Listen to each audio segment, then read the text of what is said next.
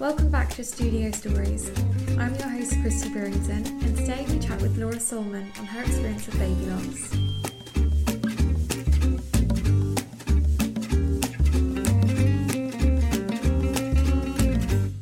Welcome Laura, thank you so much for sharing your story with us today. Let's start with a little bit about yourself and your background. Hi, my name is Laura and I live with my husband Mark.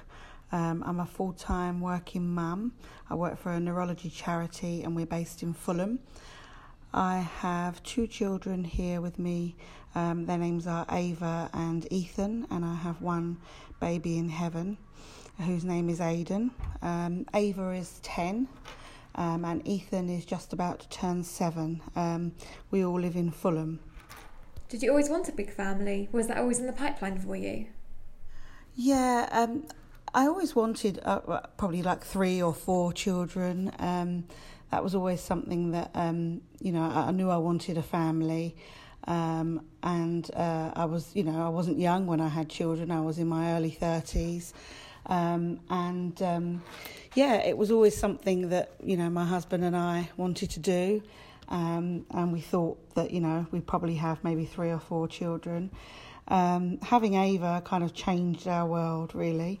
We've always both been really independent people, and we've always been very sociable people, and having a baby just turns everything upside down, doesn't it? In the loveliest way. Ava, when she was a baby, she suffered terribly with gastric reflux, so her sleep was really disturbed for quite a long time when she was a baby. So we had a tough time with her when she was born, and she was also born by an emergency caesarean. But she was well, and we enjoyed being parents. It was all just such a massive change for us, but we knew we wanted more children, and we were always going to expand our family. During a little chat we had prior to recording this, you shared with us your second baby, Aidan, who'd now be 8 years old, died shortly after being born. When were you first aware of something being not quite right? Yeah, with Ava, I had to have a C-section. It was all very last minute. I suffer with a mild form of spina bifida, which has given me a club foot, which is basically a deformity of my foot.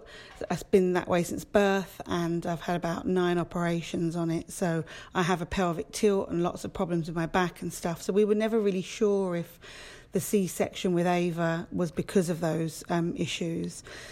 But when I fell pregnant for Aidan, they encouraged me to have, to try again naturally and not have a C-section.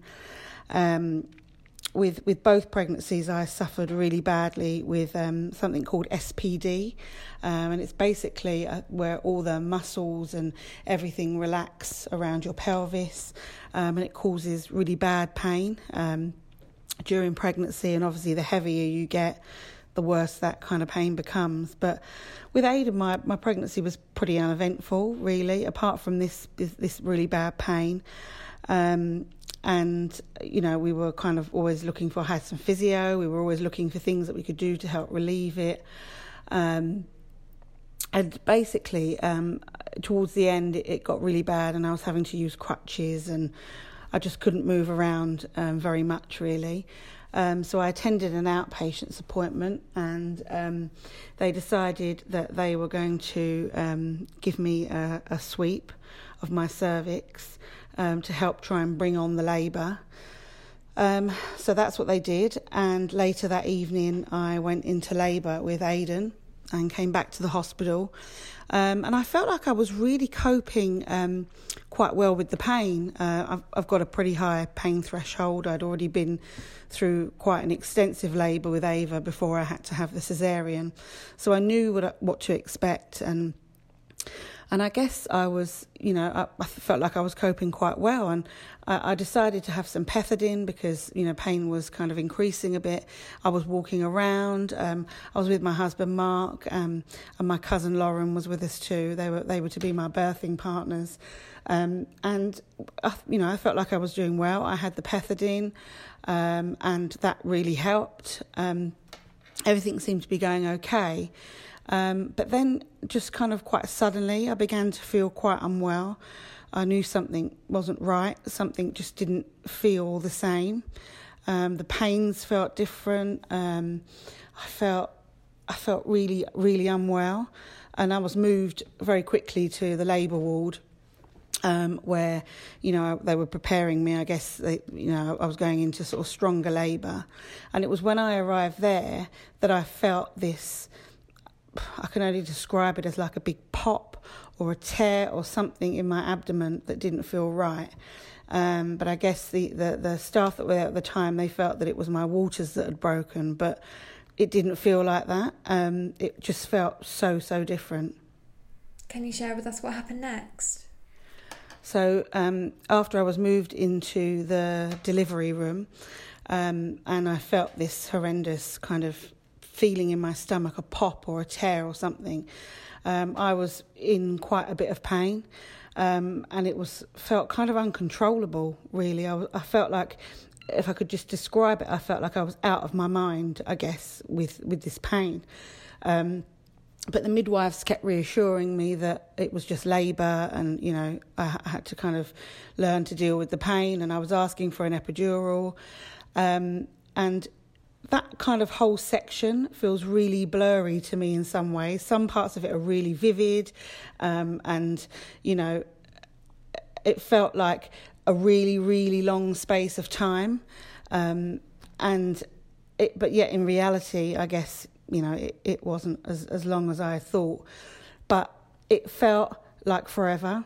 And I was in a lot of pain, and I was kind of screaming out. And they kept losing Aidan's heartbeat.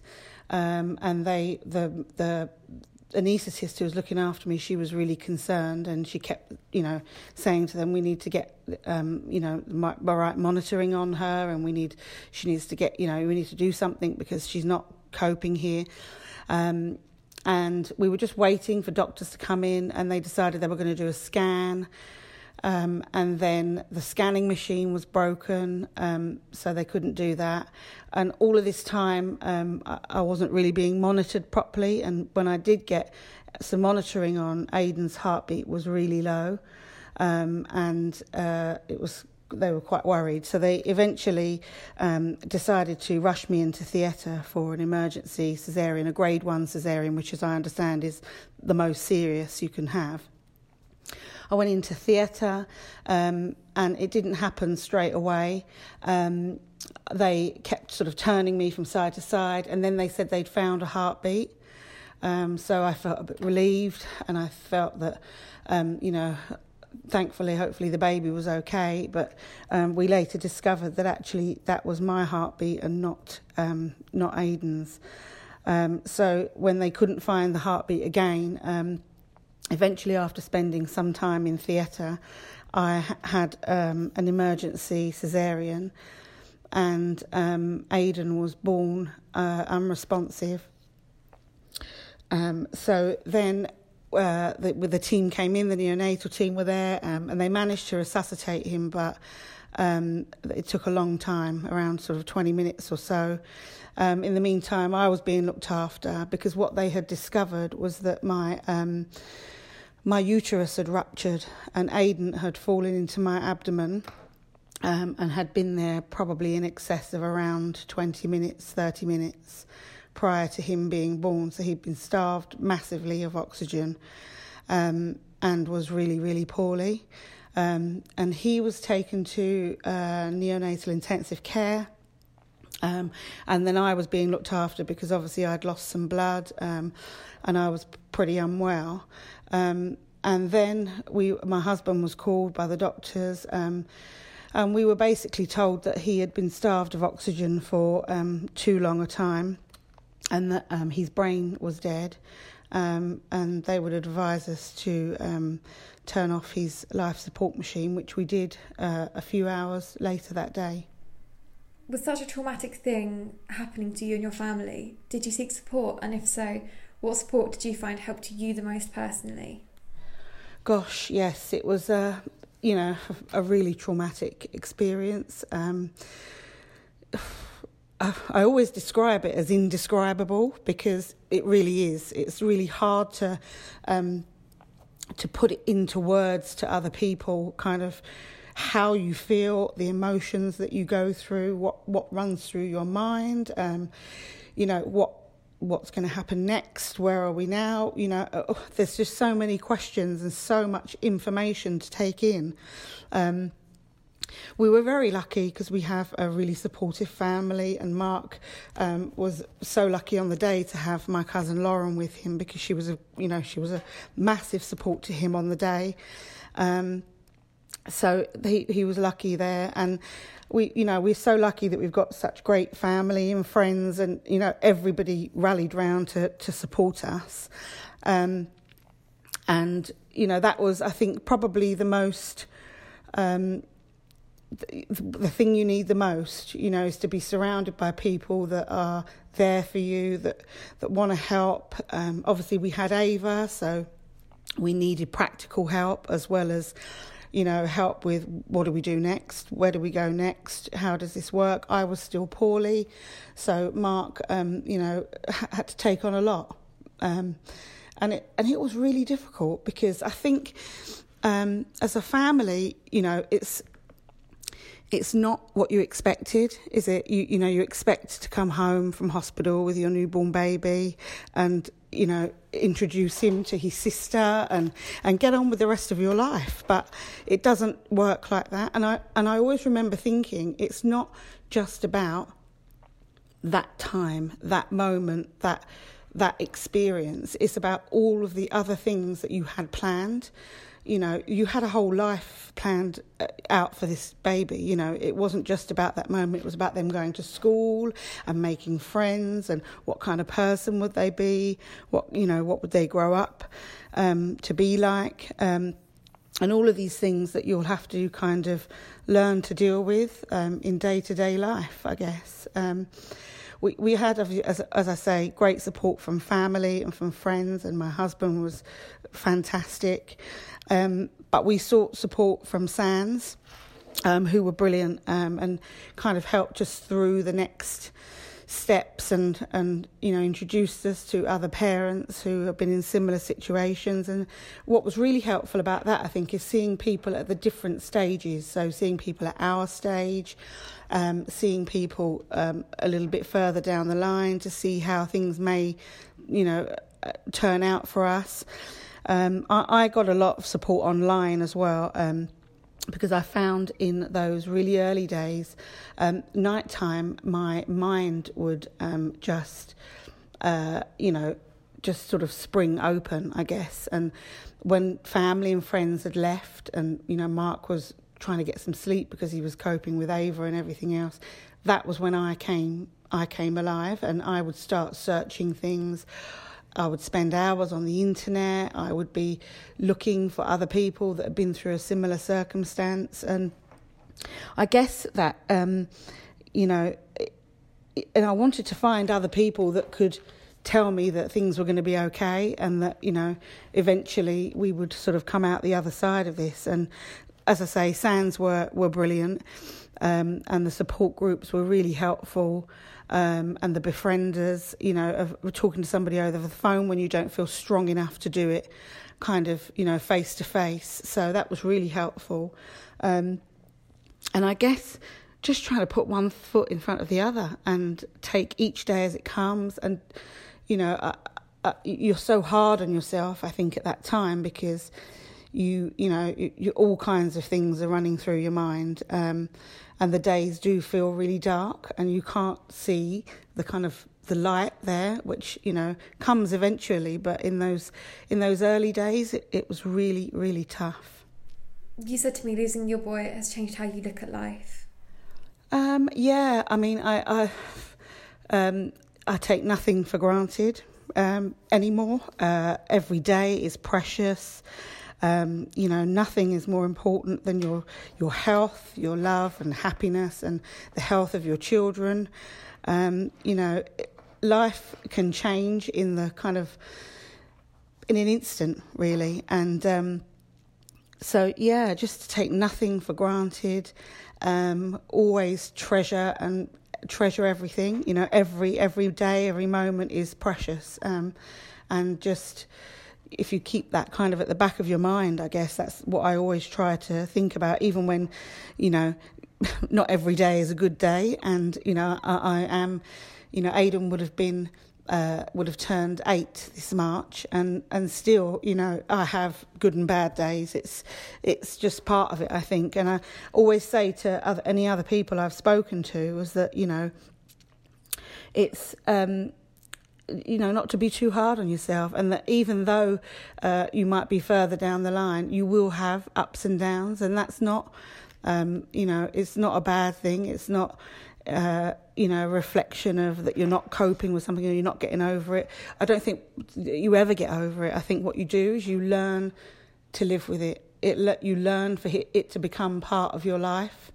And I think that we have dealt with it in that way because we have always included Aidan as part of our family. Our friends and our family, they do the same. So we speak about him a lot. He's part of our lives. We celebrate his birthday. We have cake. We have, you know, all the children get together, and we still, you know, feel that he's with us and he's part of us. And I think that's massively what's helped us get through this, for sure. The following year, you welcomed little Ethan, your rainbow baby and baby brother, to Ava and Aidan. What were your initial thoughts after falling pregnant after Aidan? Yeah, the following year, I guess after losing Aidan, we knew we wanted another baby. And actually, what was quite interesting is that yearning was there pretty early on after losing Aidan. And I used to feel guilty for it at the time because I thought that it was... that people would see it, that I was replacing him in some way, when that couldn't have been any further from the truth, because nothing could have replaced him. I guess I was missing what we thought we were going to get. You know, we wanted a baby, we wanted that experience, we wanted another child to, you know, complete our family. And I guess when that didn't happen, it just became something that we both really wanted. We wanted to be ready physically and mentally, of course. But in the back of my mind, I kept thinking, if I do this in a year's time or in 5 years' time, I'm still going to feel worried. I'm still going to be nervous. It's still going to be a difficult pregnancy. So I think it was around just under 7 months later, and we found out we were pregnant for Ethan. We didn't know we were having another little boy at the time, and we didn't want to find out. We hadn't with any of the others, so we didn't want to with him. My initial thoughts were, I was relieved, I was happy, because I didn't know if it was able to happen again, or we were able to be lucky enough to have another baby. But I did feel guilt. And I felt that other people would not understand why we were having another baby again so shortly after.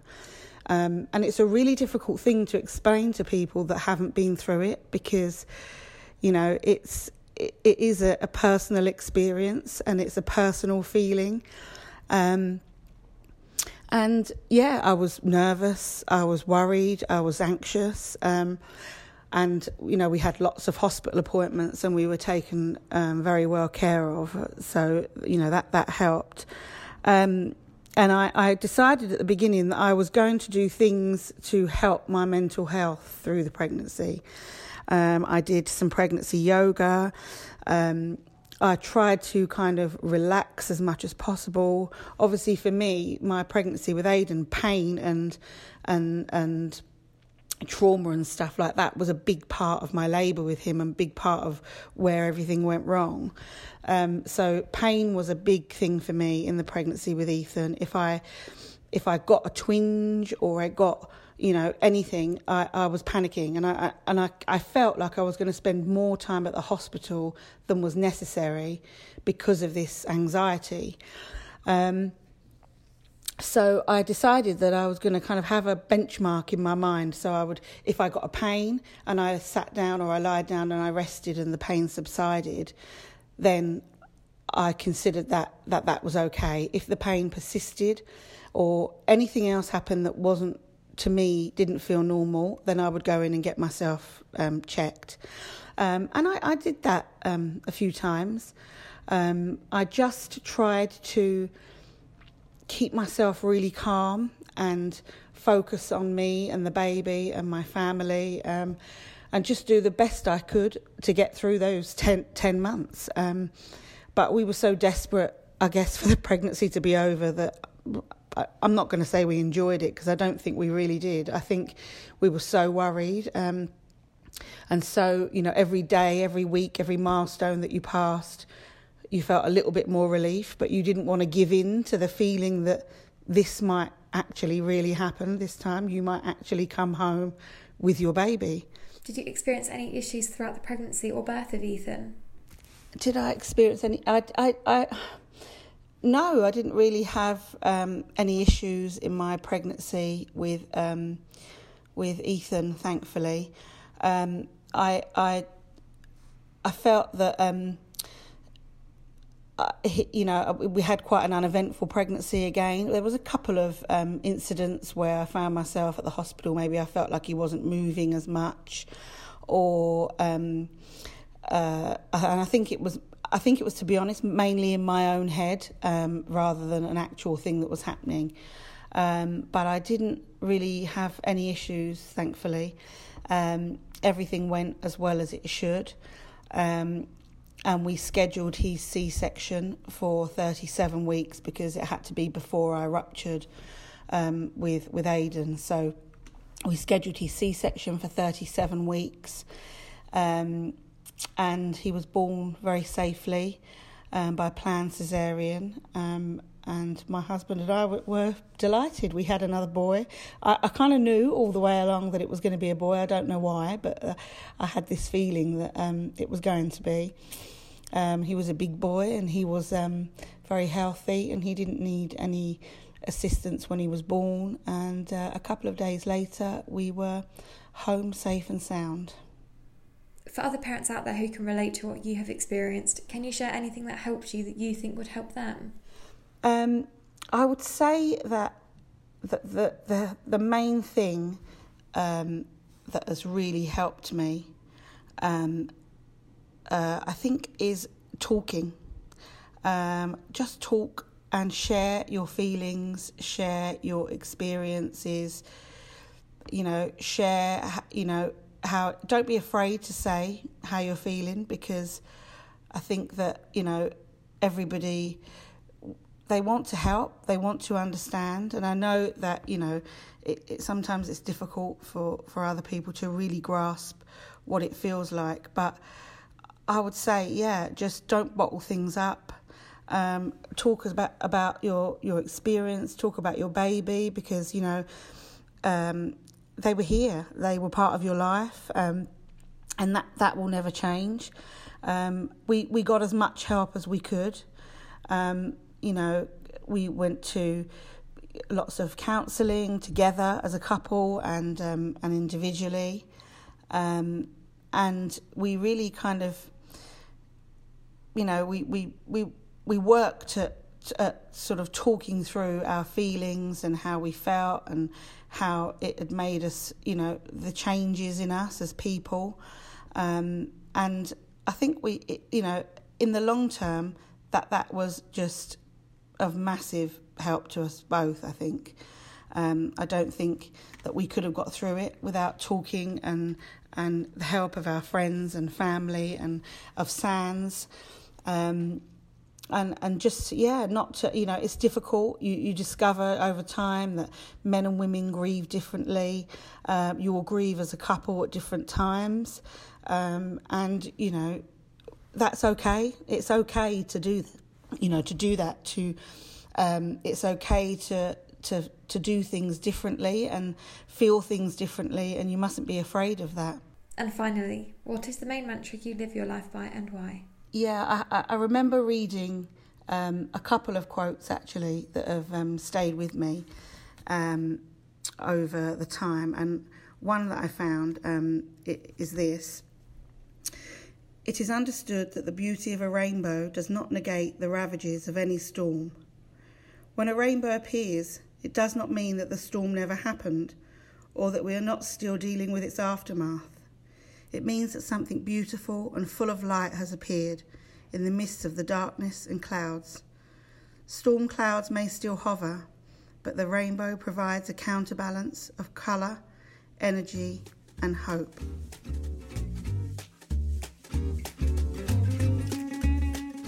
Thank you for listening to this episode. If you enjoyed it, please don't forget to leave us a review.